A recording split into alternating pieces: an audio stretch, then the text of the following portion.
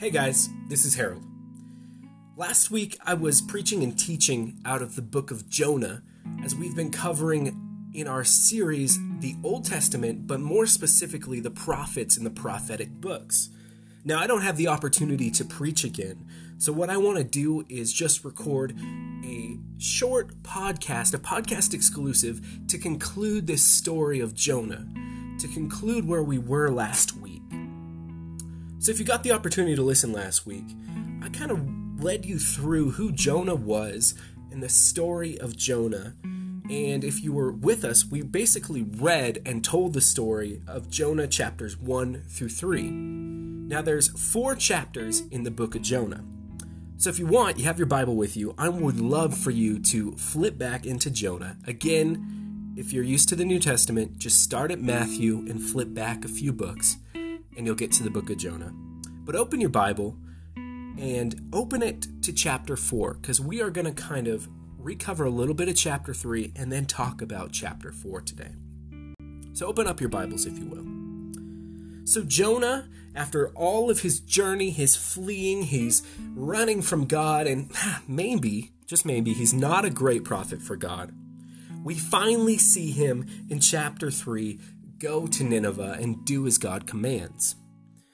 And what happens is he goes in and he speaks 5 words, and the entire city repents and turns to God, starting from the king to the layman to even the animals are changing their ways because they're scared, they're fearful of the Lord because they don't want to be destroyed. So they turn back to God and do everything they can, covering themselves in sackcloth and ashes and repenting.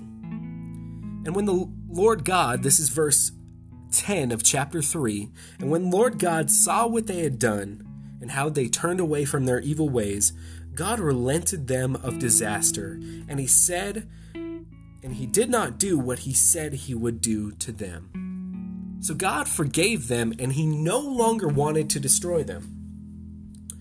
But last week we talked about this a little bit when it comes to Jonah. The reason I say Jonah was maybe a good prophet, maybe he wasn't, was because we see Jonah get completely upset when God forgives the city and the people of Nineveh. So this brought me to the question. It made me think. Maybe we have Ninevehs. Maybe there's people in our lives who are so upsetting to us that we don't like, that we do not want to tell them about the salvation that God gives. I gave you some examples last week. Maybe there's people you have bias towards, because I know I do, that you don't like, so much so that you'd rather not tell them the good news. Some of the examples I gave you last week are maybe there's those people that are too something. Maybe they're too loud, too quiet, too angry, too black, too white, too gay, too straight. Whatever it may be for you, who's the person that you don't like? Who's the person that you hold bias toward? Why does it matter if you hold bias towards someone? Well, last week, I hope you heard this because it was very important. Last week, I shared to you that just like God commanded Jonah to be a prophet to the people, he tells us to be a prophet to the people. If you're a Christian, you've devoted your entire life to God.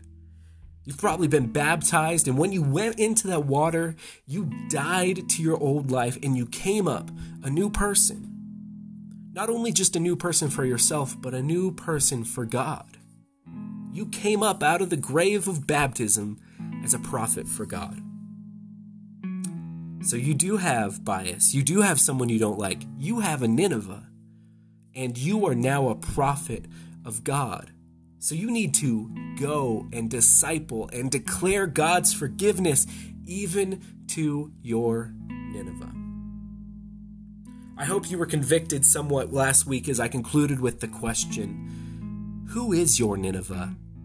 And how are you going to tell them about the glorious God who saves? I hope you were convicted. I hope you thought about that.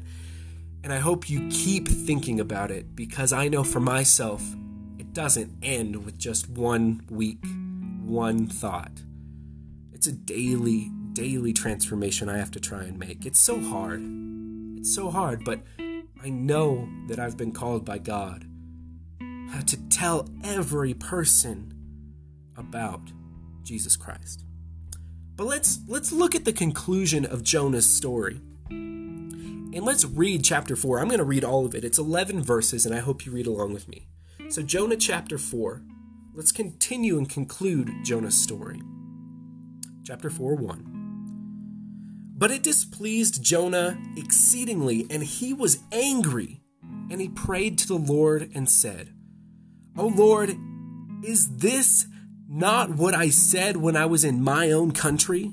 This is why I fled to Tarshish. For I knew that you are a gracious God and merciful, and you're slow to anger and abounding in steadfast love, and you relent from disaster.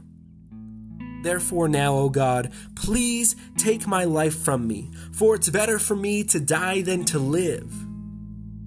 And the Lord said, does it really do you well to be angry?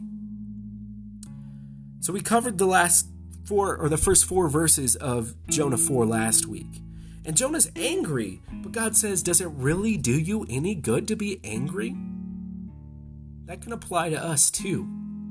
When we see God save people and bring people to Christ that we just don't like, that we are uncomfortable with. And guys, really, there is people we are uncomfortable with.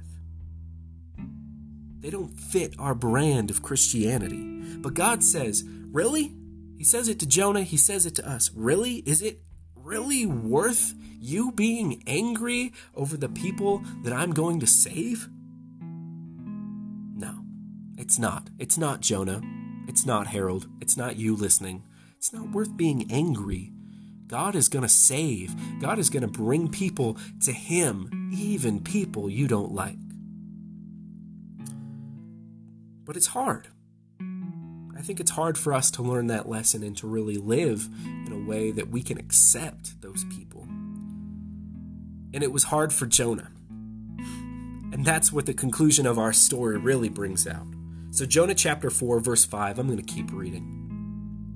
So Jonah went out of the city, and he sat east of the city and made a booth for himself there. He sat at it in the shade till he could see what would become of the city. Now the Lord God appointed a plant, and he made it grow over Jonah, that it might shade over his head and save him from discomfort.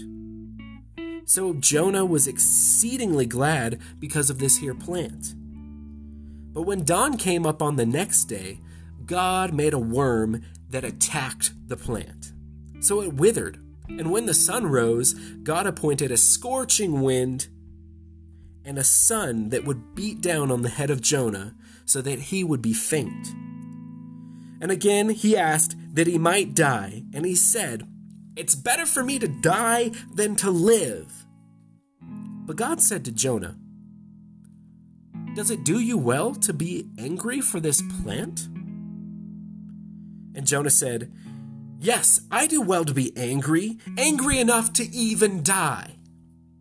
And the Lord said, you pity the plant for which you did not labor, nor did you make it grow, which came in the night and perished in the night. But yet I should not pity Nineveh, the great city, where there are more than 120,000 people who do not know their right hand from their left hand, and many cattle. That's how the book of Jonah ends. We don't see Jonah's response.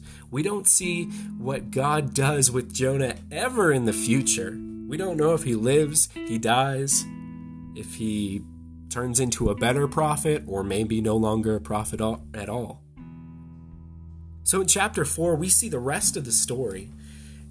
And where we left off last week was Jonah was ticked off. He was mad because God would save people he didn't like. And I think many of us can be mad at that too. But did you hear what God did to help Jonah understand?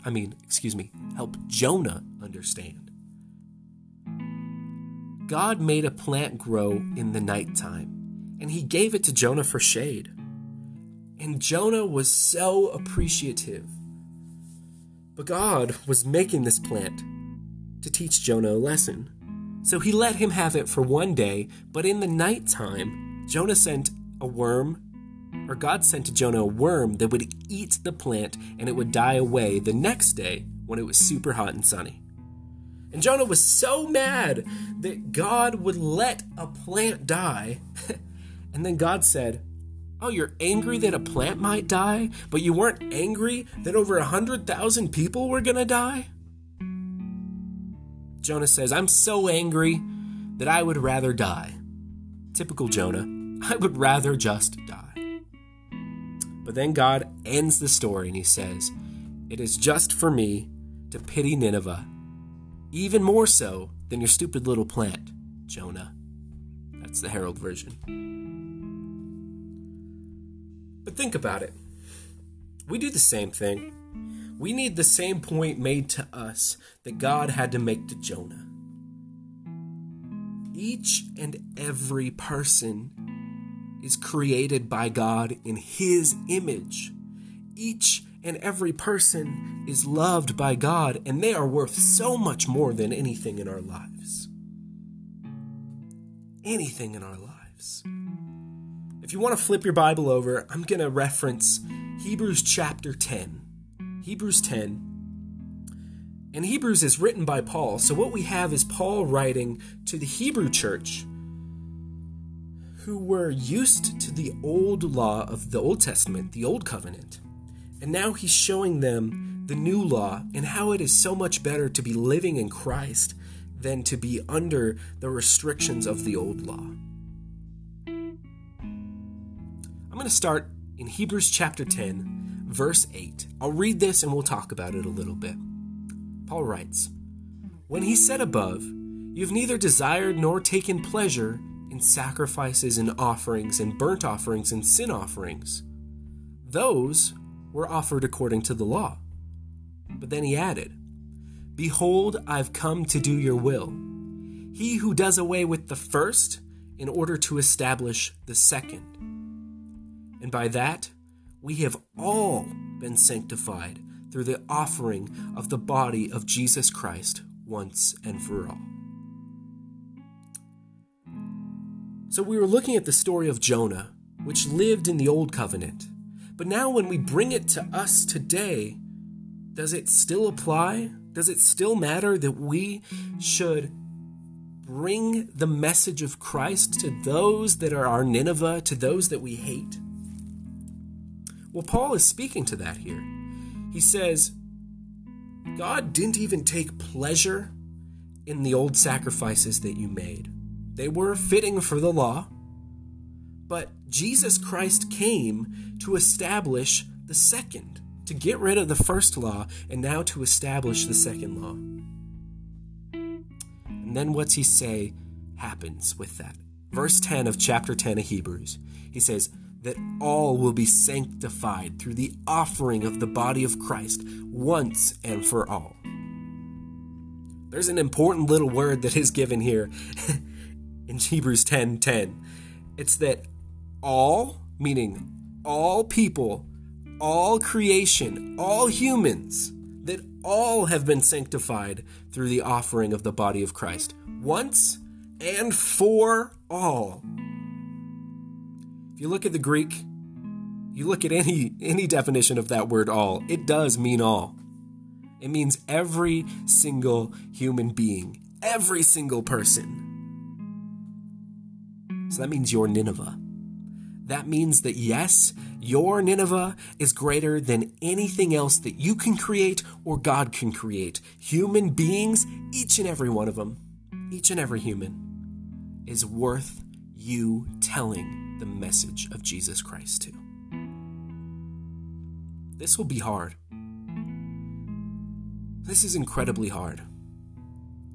There are some humans out there that for you, and definitely for me, would be really, really hard to tell about Jesus Christ.